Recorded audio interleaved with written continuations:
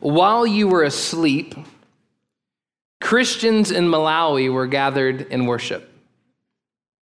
While you were asleep, Chinese believers were quietly setting up folding chairs and pulling out hidden Bibles from secret compartments to study the Word of God together. Iranian Christians were secretly baptizing new believers in pools and rivers so that they wouldn't get caught by the government. I think sometimes we forget it, but every Saturday night when we close our eyes in sleep, songs are being sung, hearts are being changed, and people from every tribe, nation, and tongue are being brought into the kingdom of God. Isn't that amazing? You're doing nothing but snoring, and God's hand is moving, saving Russians, Ukrainians, Kazakhstanis and Pakistanis and Afghanis and Chinese, Japanese, Taiwanese, Indians, Congolese, Sudanese, moving in a powerful way, bringing in thousands and thousands and thousands that will make up a part of the innumerable crowd that will be speaking every language and tongue around the throne of Jesus while you sleep. Oh my goodness. We close our eyes, we have our different anxieties, we have our different fears, we have our different focuses.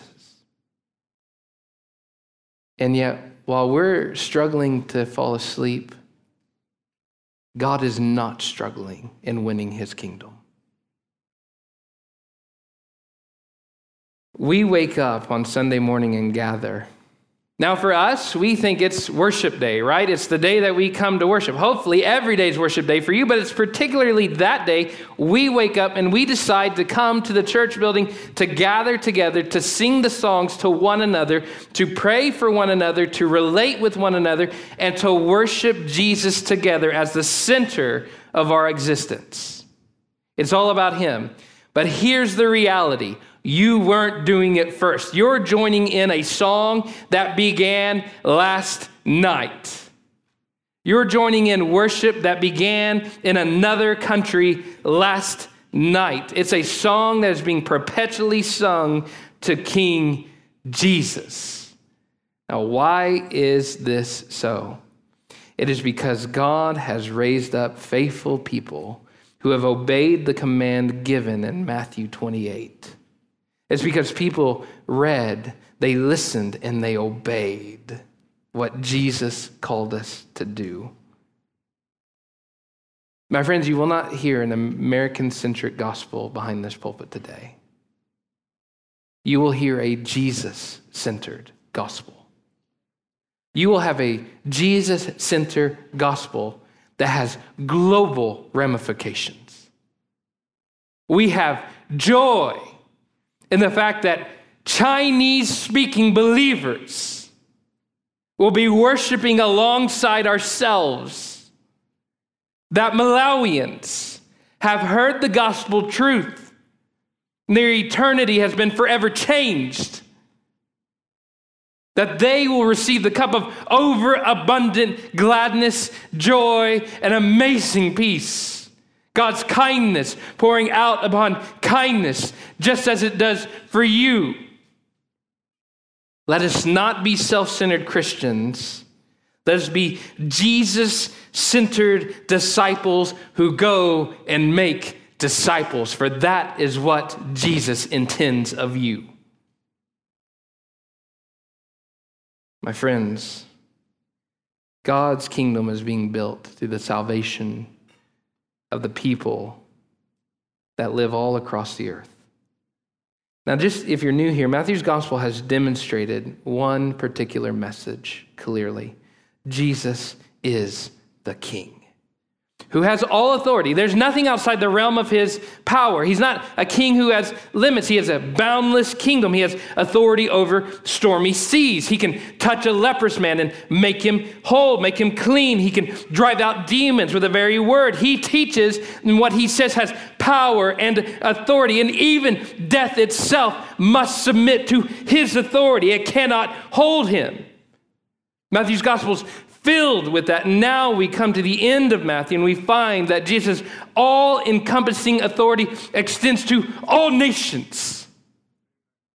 He loves them all. He wants them all. And he wants them around his throne. It is this all-encompassing authority that extends to all nations that forms the charter of Grace Church's existence and mission.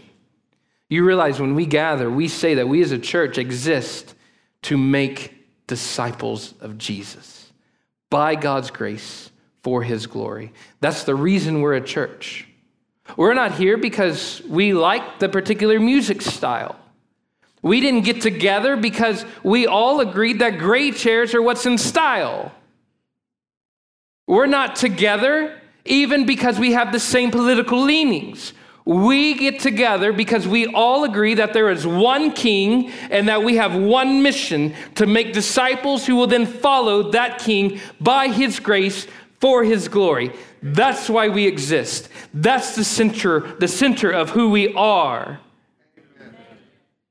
Whether it's individually or corporately. Because Jesus is king of the earth, we are called to go to all the earth, proclaiming him as king, in whom all must believe for salvation.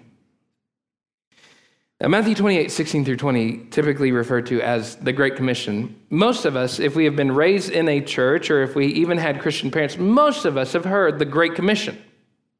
We don't need much explanation when someone says, yeah, I'm trying to fulfill the Great Commission, or I'm trying to obey the Great Commission. The problem is, whenever the words Great Commission are spoken, it's generally in the context of a missions conference, a missions Sunday, right? So we have our missions month where we're going to focus on the Great Commission. We're going to invite some missionary to come preach behind the pulpit and talk about why you should engage in the Great Commission. There's nothing wrong with that. That is an appropriate application of the Great Commission to focus in on it at certain points. But man, are we misguided if we think that the Great Commission, that Matthew 28, is simply the key text of a few special Sundays. Or that Matthew 28 is simply the commission given to a few special people. My friends, I want to flip it upside down and put it back on you. The Great Commission is the general mandate, the marching orders that governs every Christian's life. It's for you.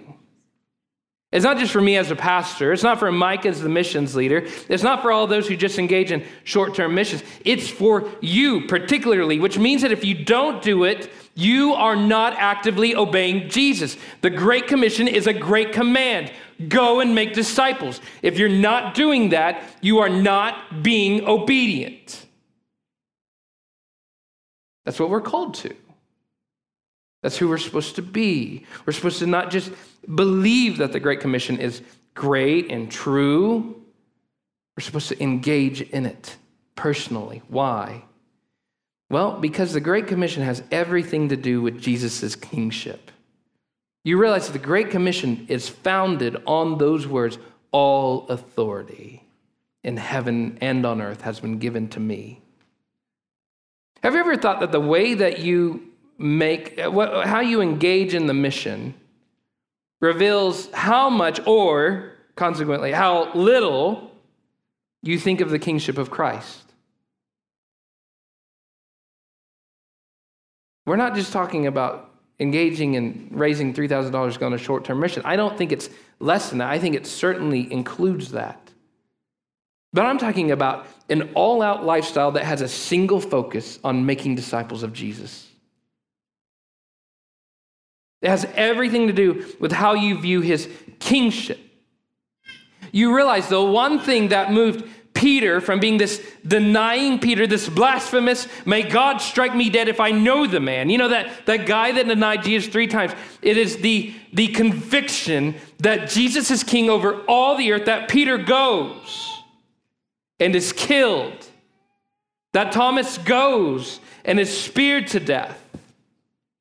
That Matthew goes and dies, we think, in Ethiopia.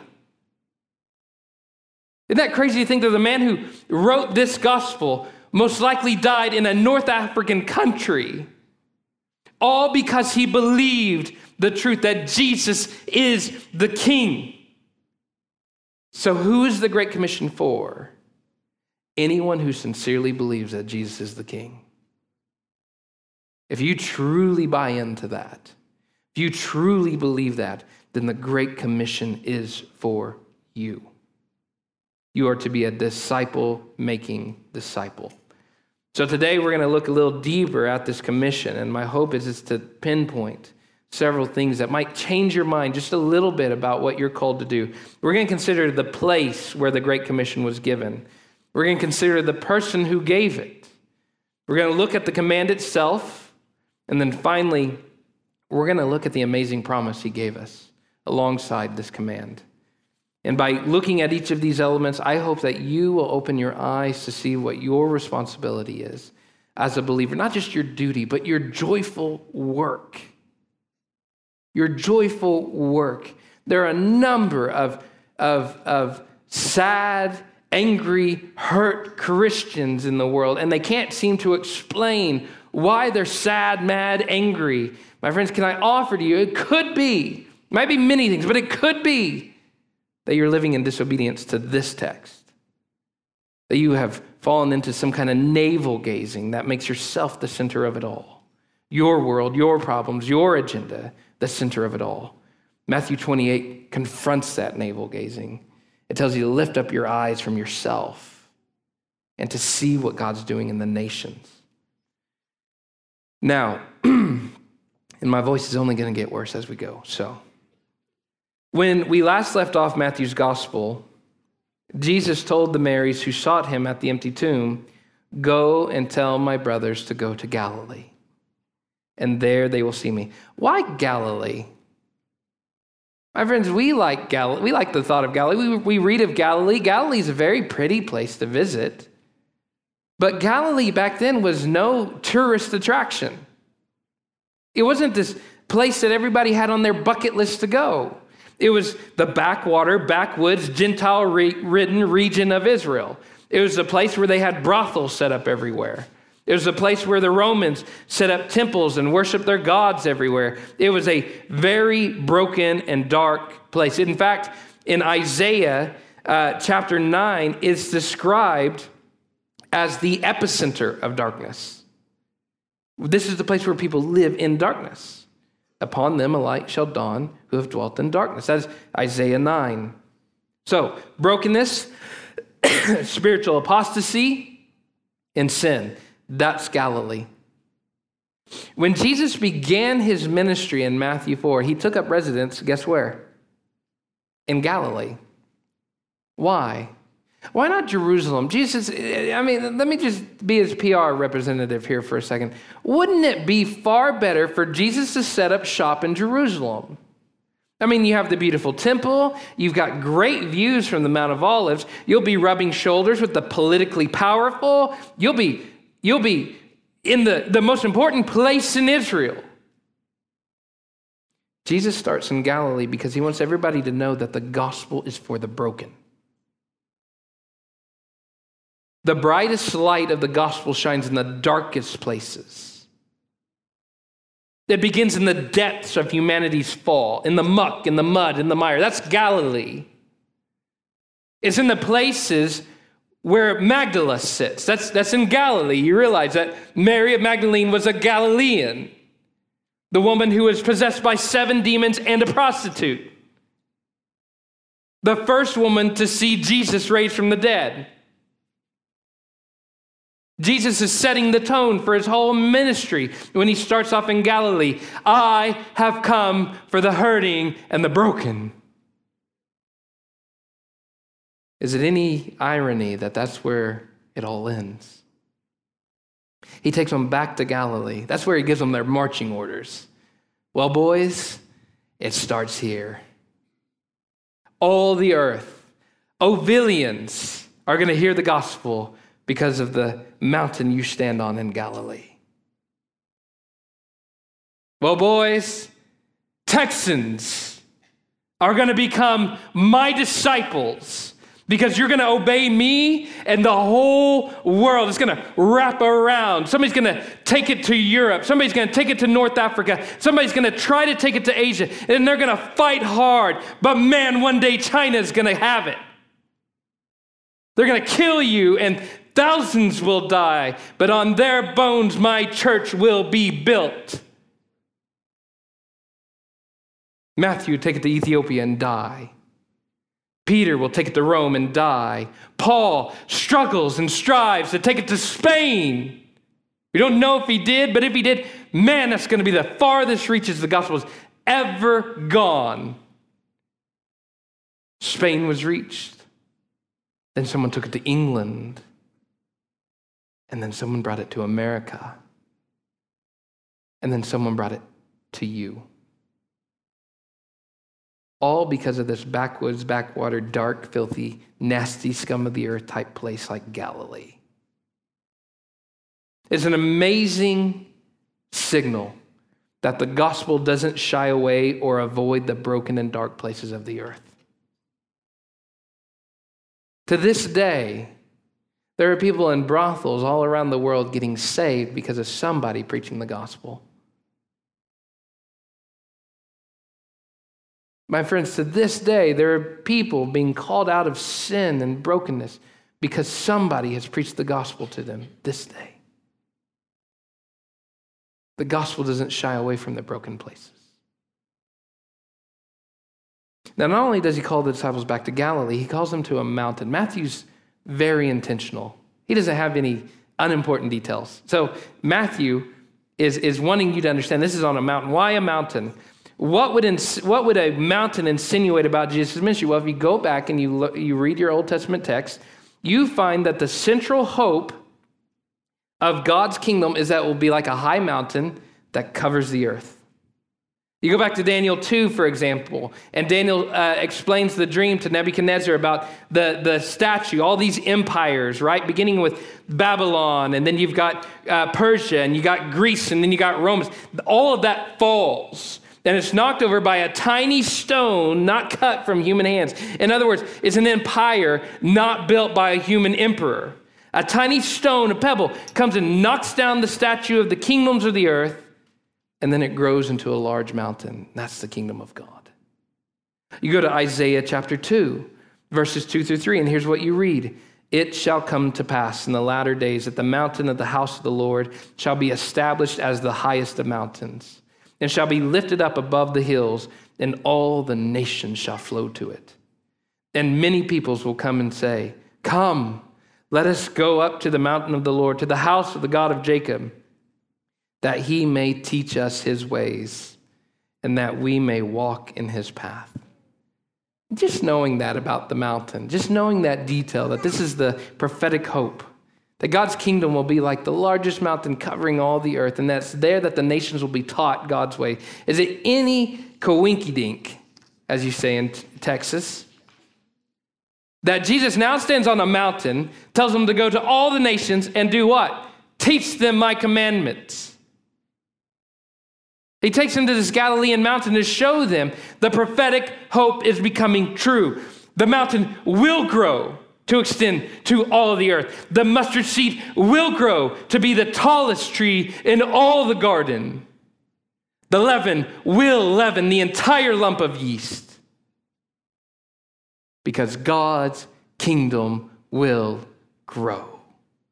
It begins with a bunch of fishermen and backwoods Galileans in a backwoods place like Galilee, and a resurrected Savior who calls them to go. Now, I think all this should stir up our hearts to joy. My friends, do you realize that right now, when Jesus stands on this mountain, he stands with all authority. I think he sees all of history. He is God in flesh at this moment. He knew what would happen in 2020. He knew what would happen in 2021. He knew what would happen before then. He saw Jerusalem's fall. He saw Rome fall. He saw the Holy Roman Empire fall. He saw every single moment in history. He knows it. He's God. And he can stand there in confidence and say definitively that his kingdom will grow and reach all nations of the earth from Galilee. My friends, I don't know what fears you're struggling with. I don't know what you're dealing with today. Here's what I can tell you. You can have confidence in that God's kingdom will expand to cover all the earth as the waters cover the sea. He says so in Habakkuk 2:14. You may not like what's going on in Venezuela right now, but Venezuela belongs to King Jesus. He will make it right. We may not like the way that the Viet Cong kind of harasses Christians in Vietnam, but Vietnam belongs to King Jesus. I think the same thing can be said of Washington, D.C. My friends, Jesus is the King. His kingdom will grow. He invades the world with light, starting from Galilee.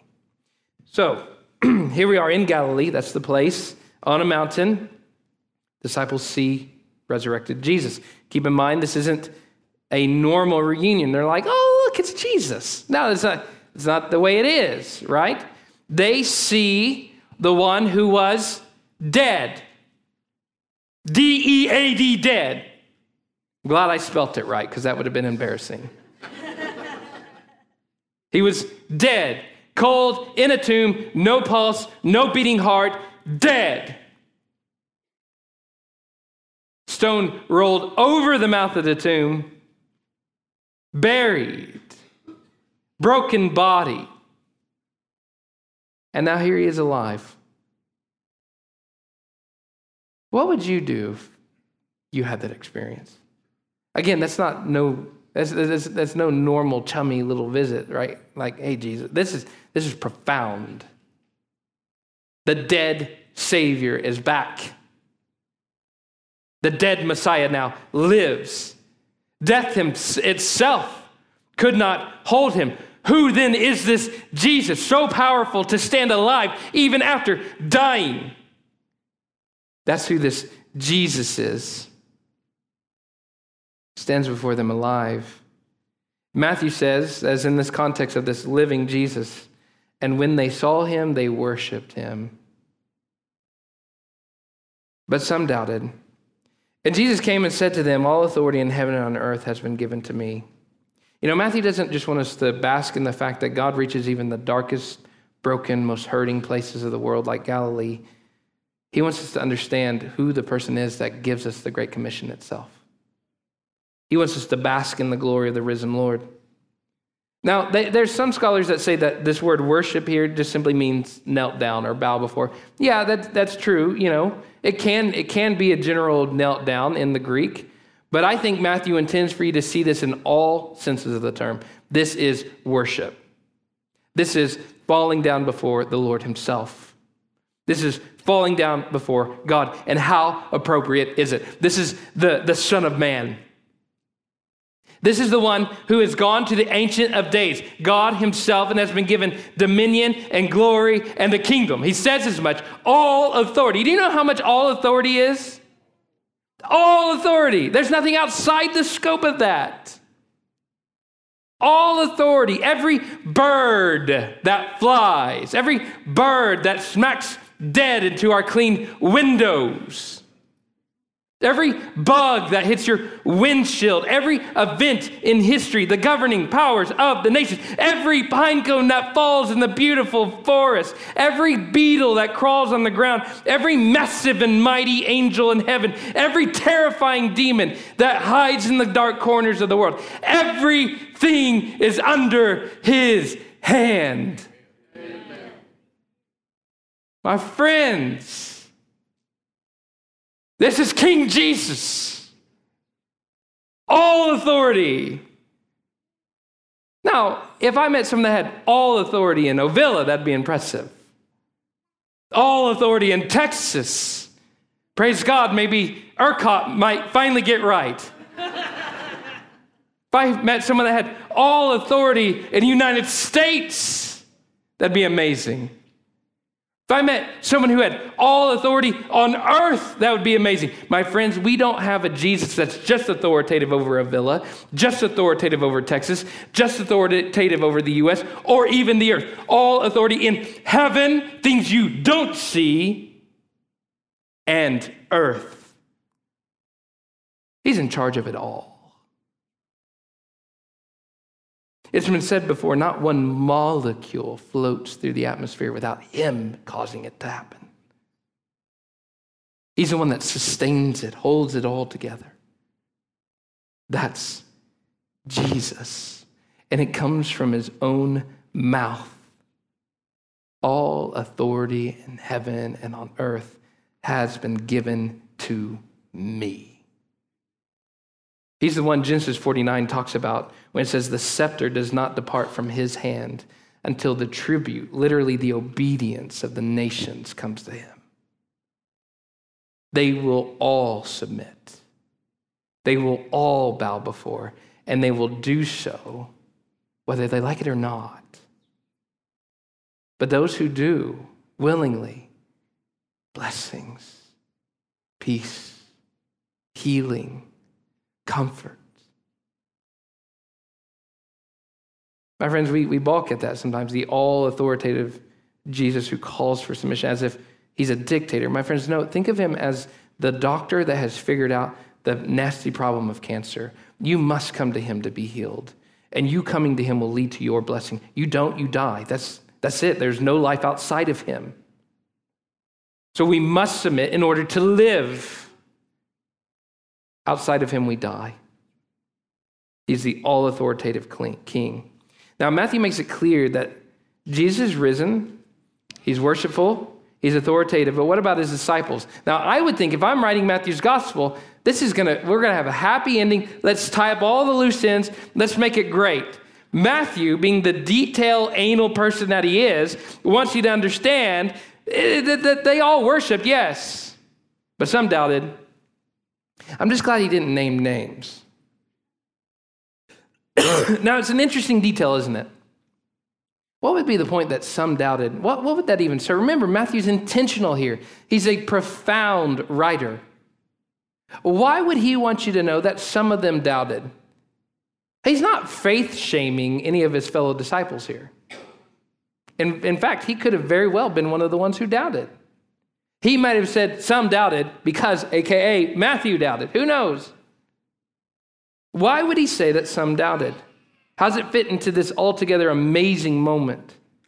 Well, as subtle as it may be, the fact that some doubted foreshadows that the discipleship of the world will not happen because of the disciples.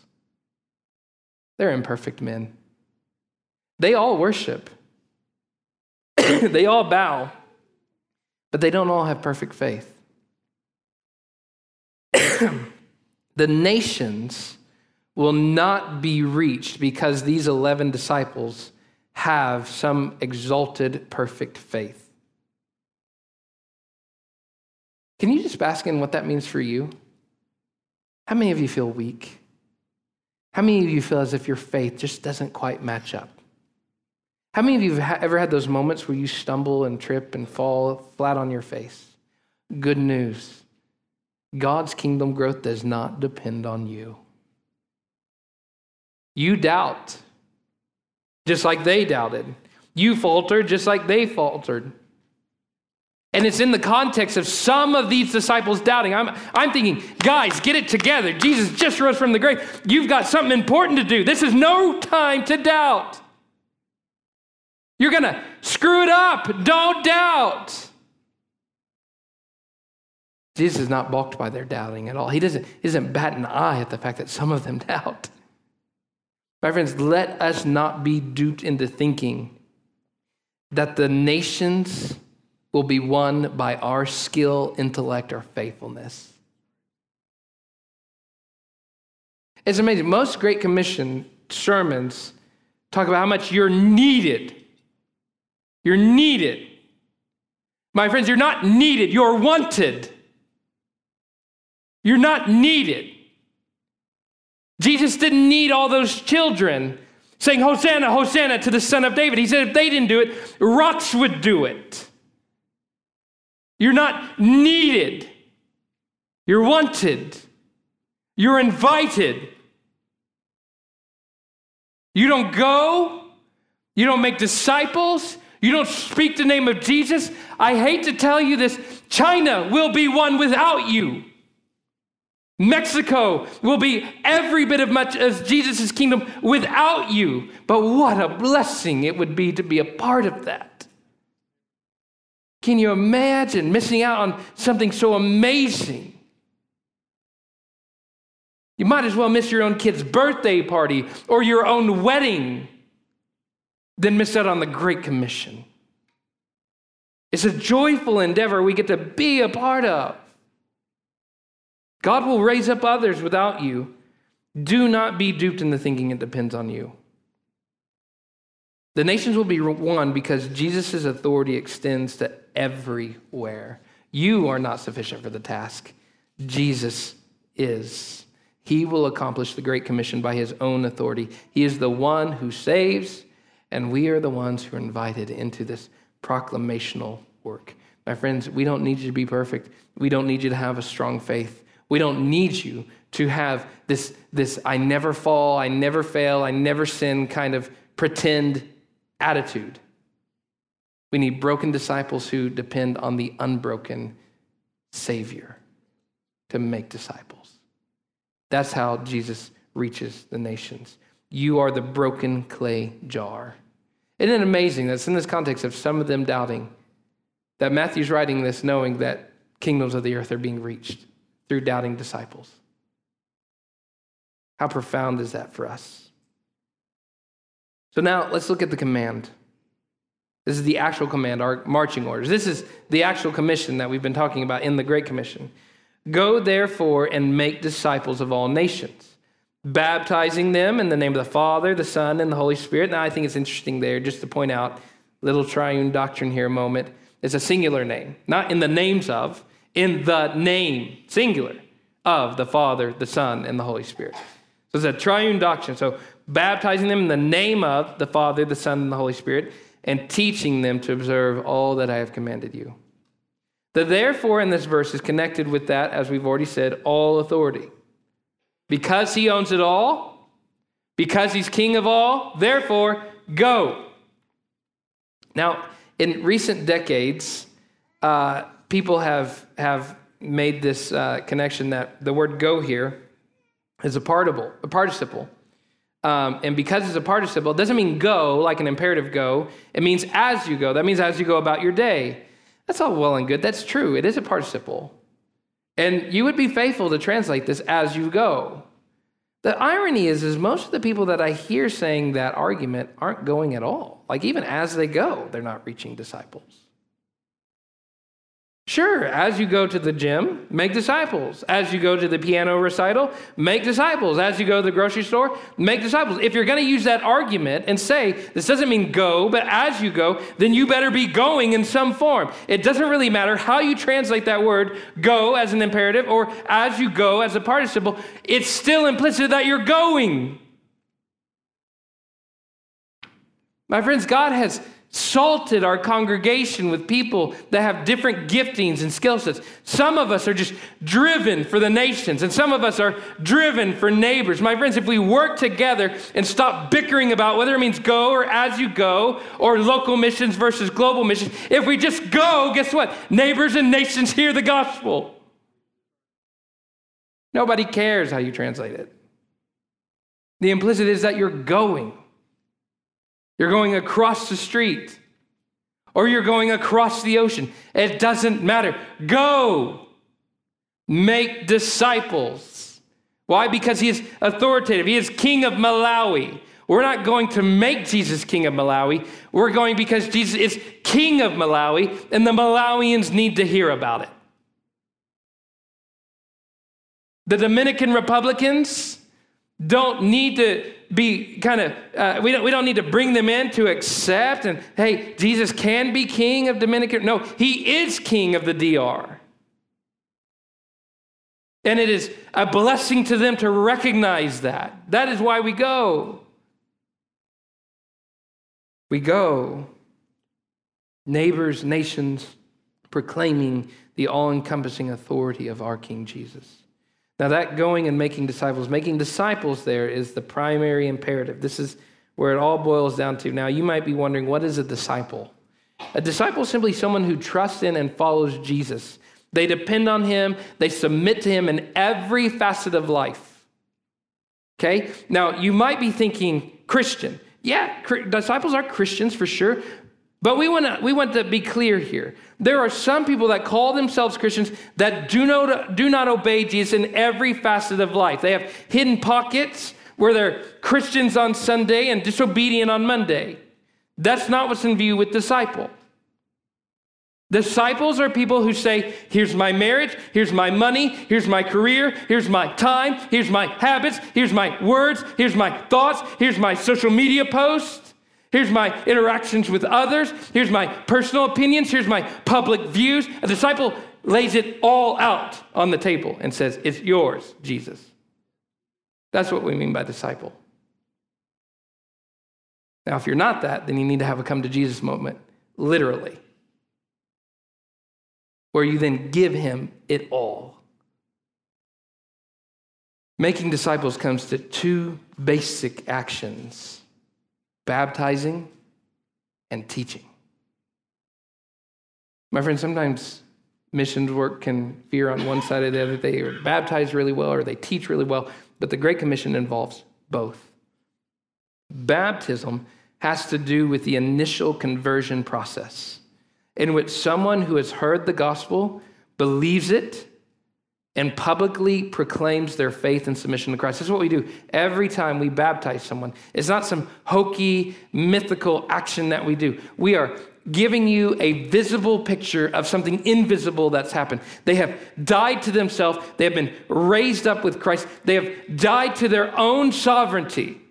They're no longer king. They're a dead sovereign. They're the old one.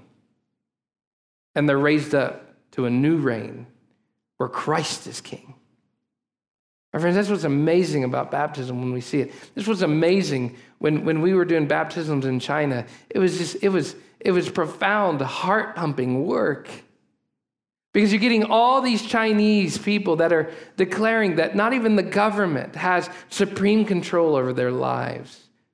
But even more than the government, not even they themselves have supreme control and right. They're literally giving it all to him. That's what it means to baptize him in the name of. In other words, you're stamping them with the authoritative, this man belongs, or this woman belongs to Father, Son, Holy Spirit. The triune God has worked to save, and therefore this person is his. So we baptize people. We do make converts. We call them out of the darkness. We call them into the marvelous light. The Son of God is moving. It's a declaration that they have been bought with a price.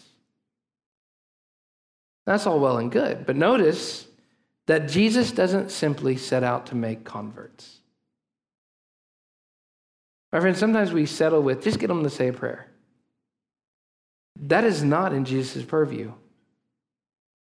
Jesus wants them baptized, which means he does want them to become converts, but discipleship work includes everything.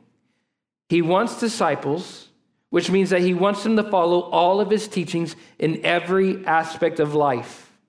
Notice he doesn't just say baptizing them in the name of the Father and Son and the Holy Spirit. He also says, and in Greek it's the same participle, which means that this is equal to. Okay, so we're baptizing and teaching them all that I have commanded you. Again, what does the word all mean? All. You go back and you look at Jesus' teaching. He taught the scriptures. It has everything that we need for life and godliness. It's sufficient to teach us how to do marriage. It's sufficient how to relate to one another, how to forgive, how to love, how to show grace, how to avoid sin. It means that you're not just out for a person to sign a piece of paper saying that they have converted. It means that you're out after their porn addiction. You want to hear an amazing story of a man who's doing this well? Just go sit with Adam and talk about Shadrach. Shadrach would preach the gospel, and he says, you've been thinking lustful thoughts, haven't you? Yeah, you want to believe in Jesus, you got to stop that. Isn't that amazing?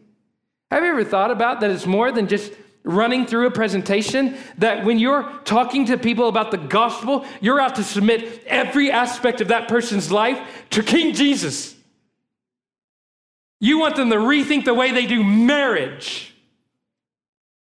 You want the marital bed to now glorify God instead of being this dark and dirty, nasty thing they hide. You want their thoughts, their very thoughts, the things you can't see. You want those things to glorify God. My friends, we are out after it all. Who cares about reaching 2% of every nation? Now, that's the way that missions used to talk about it, that they would go to nations that had 2% or less. Those were the unreached people groups. We'd reach 2% and then we'd move on. You know what happened? China reached 2% once. You know what happened after a little while? It was less than 2% again. Because you can baptize people and baptize people and baptize people. You don't teach them, they won't baptize others. They won't teach their kids. Their families will not hear the good news of Jesus Christ. My friends, it's an all-encompassing authority, teaching them that God does care who you sleep with, because he loves you and he wants what's best for you. And he has made a way to glorify him even with who you sleep with. God does care what you say to people because he's made you in his image, and what you say should reflect his love and grace and mercy. God does care even the thoughts you think. Why? Because he made your brain and he made it to worship him. He cares the way that you look at the ocean because he made every wave and that rhythm of every wave coming in, that melody of creation. He made that so that you could stand on the beach and worship your Father. He cares about it all. In John 14:15, Jesus said, if you love me, you will keep my commandments. So in essence, what we're doing in teaching them, we're teaching them how to love Jesus with all that they have. You have $5, you can love Jesus with $5. You have speaking gifts, you can love Jesus with speaking gifts. You have kids, you can love Jesus with your kids. You have time, you can love Jesus with your time. You have brokenness, even your brokenness can be an act of love for Jesus when you bring it to him. He loves it. He heals it. Nothing expresses love to me more than when my children come to me to kiss the boo-boo. It's when they don't want me to look at it. It's when they go, no, Daddy, I got it. That's hurtful. But I love my kids even when they have boo-boos. What a great act of love when they come with the boo-boo to kiss. My friends, your brokenness, my kids think it's funny. Your brokenness can even be a means by which you love Jesus when you bring it to him. Jesus, I'm hurting. Jesus, I've grown cold. Jesus, help me. That can be an amazing act of love. So in discipleship, we're teaching people all these things. We're not just adding their name to the roster. We're not just saying, now you're on the team. Here's your jersey. No, we're saying, here's your life. Here's your king. So as you can tell, it's no small task. For centuries, faithful Christians have dedicated their lives so that just one people group could hear the good news and be changed forever by being obedient to it.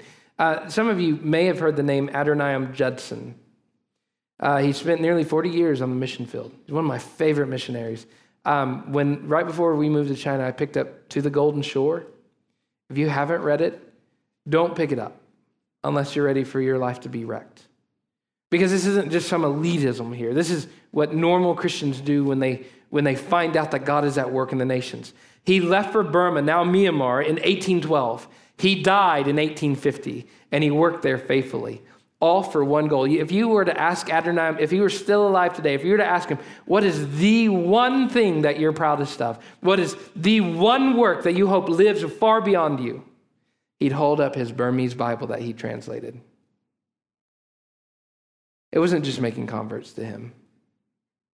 It was that their children and their children's children and Burmese in 2021 would still be reading Adoniram Judson's translation of the Holy Scriptures, teaching them how to obey every command of God. You read his story, I mean, you're talking about a crazy life.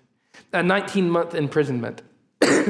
And we're not talking about in this nice air-conditioned jail cell. We're talking about on the floor where people are dying of pneumonia in their own muck, chained together hands and feet, allowed out only at certain days to get some airtime and to go to the bathroom. It's a Burmese jail at its lowest. He lost not just one wife, he lost 2 wives, 3 wives to the mission field. He brought over Nancy. Nancy died after taking care of him in prison. She had labor, she died, and then guess what? The baby died. He married a second wife, she died. He married a third wife, she died. You might be saying, why in the heck are you telling us this? This is going to make no one want to go to missions. Here's why I'm telling you this. Because Jesus is worth it. You see, Adoniram gave it all. He risked it all. Why? Just so that Burmese could be represented around the throne. Just so that one people group would be worshiping Jesus in their language around the throne. My friends, some of us would give our lives for a lot of different things. The nations should be on that list. You know, missiologists say that there's anywhere between 13,000 to 24,000 people groups in the world. Now, if you don't know what a people group, that's an ethno-linguistic group, okay? It's a group that calls themselves just that, a group, right? They speak either the same language or they're part of the same ethnicity or both. There's a people group. Now, out of those people groups, they say about 7,419 are unreached. About 42% of the people in the world. Now, you've heard these statistics before, so I know I'm not doing anything profound or new. 42% of the people of the world have not even been engaged. They've either been superficially reached or not reached at all, which means that there's not a Bible in their language. There's not a sustaining missionary. When you get to unreached and unengaged, that means that there's not even been anyone on their soil who claims the name of Christ. My friends, Jesus calls us to that work. Can you imagine if we did just like what we described in making disciples of children? If the whole community got together and they said, take our money, take our time, take our people, take our sons, take our daughters, and use it to make disciples of the world. Because Jesus owns Burma. Jesus doesn't need, but we need more Adoniram Judsons to step up. We need, as a church, parents to let their children launch off into unreached, unengaged places. I'll never, ever, ever begin to tell you the pain it was to say goodbye to our families and the pain it was for them. My mom-in-law's here. You should have seen the tears that were flowing as they kissed their one of 2 daughters, their oldest daughter, goodbye at the airport to go to China. Who in their right mind would do that, right? I mean, we struggle enough sending them off to college. But now they're going to go waste their lives living among some people group, doing God knows what, facing the risk of God knows what. It's not a waste to God. That is how his kingdom grows, how he chooses to let his kingdom grow. My friends, my vision, my hope is not my vision, Jesus' vision for Grace Church is that we would grow up together so that 5 to 10 years from now, we are sending out our first missionaries from this church.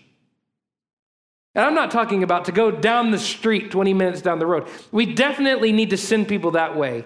I'm talking about full-fledged, they're going to give their lives possibly, kind of missionaries. We can do that. That's what we're called to do. We continue to fight. We want downtown Dallas. We want Chicago. We want Memphis. We want China. We want Iran. Because it's already Jesus's. And Jesus promises that if we do this work, behold, I am with you always to the end of the age. Who is it that does it? Not just you, not just me. Sure, we participate in it. We engage with it, but it is Jesus's work through and through. He is the one who saves. I absolutely believe that if you engage in reaching out to your neighbors, whether that's going and sharing at the First Look Baby Center that's in Waxahachie. It's still in Waxahachie. Is it Waxahachie address? Yeah, Waxahachie address. Go hang out with some moms that are thinking about aborting their babies. Go down to the Muslim mosque that's just down the road. You know there's a big one being built here in DeSoto. Go there and engage with people. Go on a short-term mission trip. We have spots in DR still. We have Malawi coming up. Watch your life get wrecked. Watch your life get wrecked. Well, no, that's not for me. That's for somebody else. No, it's for you. Go and make disciples. Nothing opens our eyes more to the hidden work of God than seeing someone else renounce their own sovereignty in their own language and proclaiming Jesus as Lord. Some of you may not be able to go. I totally understand that. You can still go here and you can still send. And that's what you should do with your life. You will not waste your money. You will not waste your time. You will not waste your efforts because it's Jesus's. And so now we come to the end of Matthew's gospel. What a glory-filled journey that was, right? We witnessed Jesus' birth, his life, his teaching, his works, his arrest, his death, his burial, his resurrection. We saw Jesus talk to people like the Canaanite woman that nobody would have talked to. Nobody cared about her. Jesus loved her.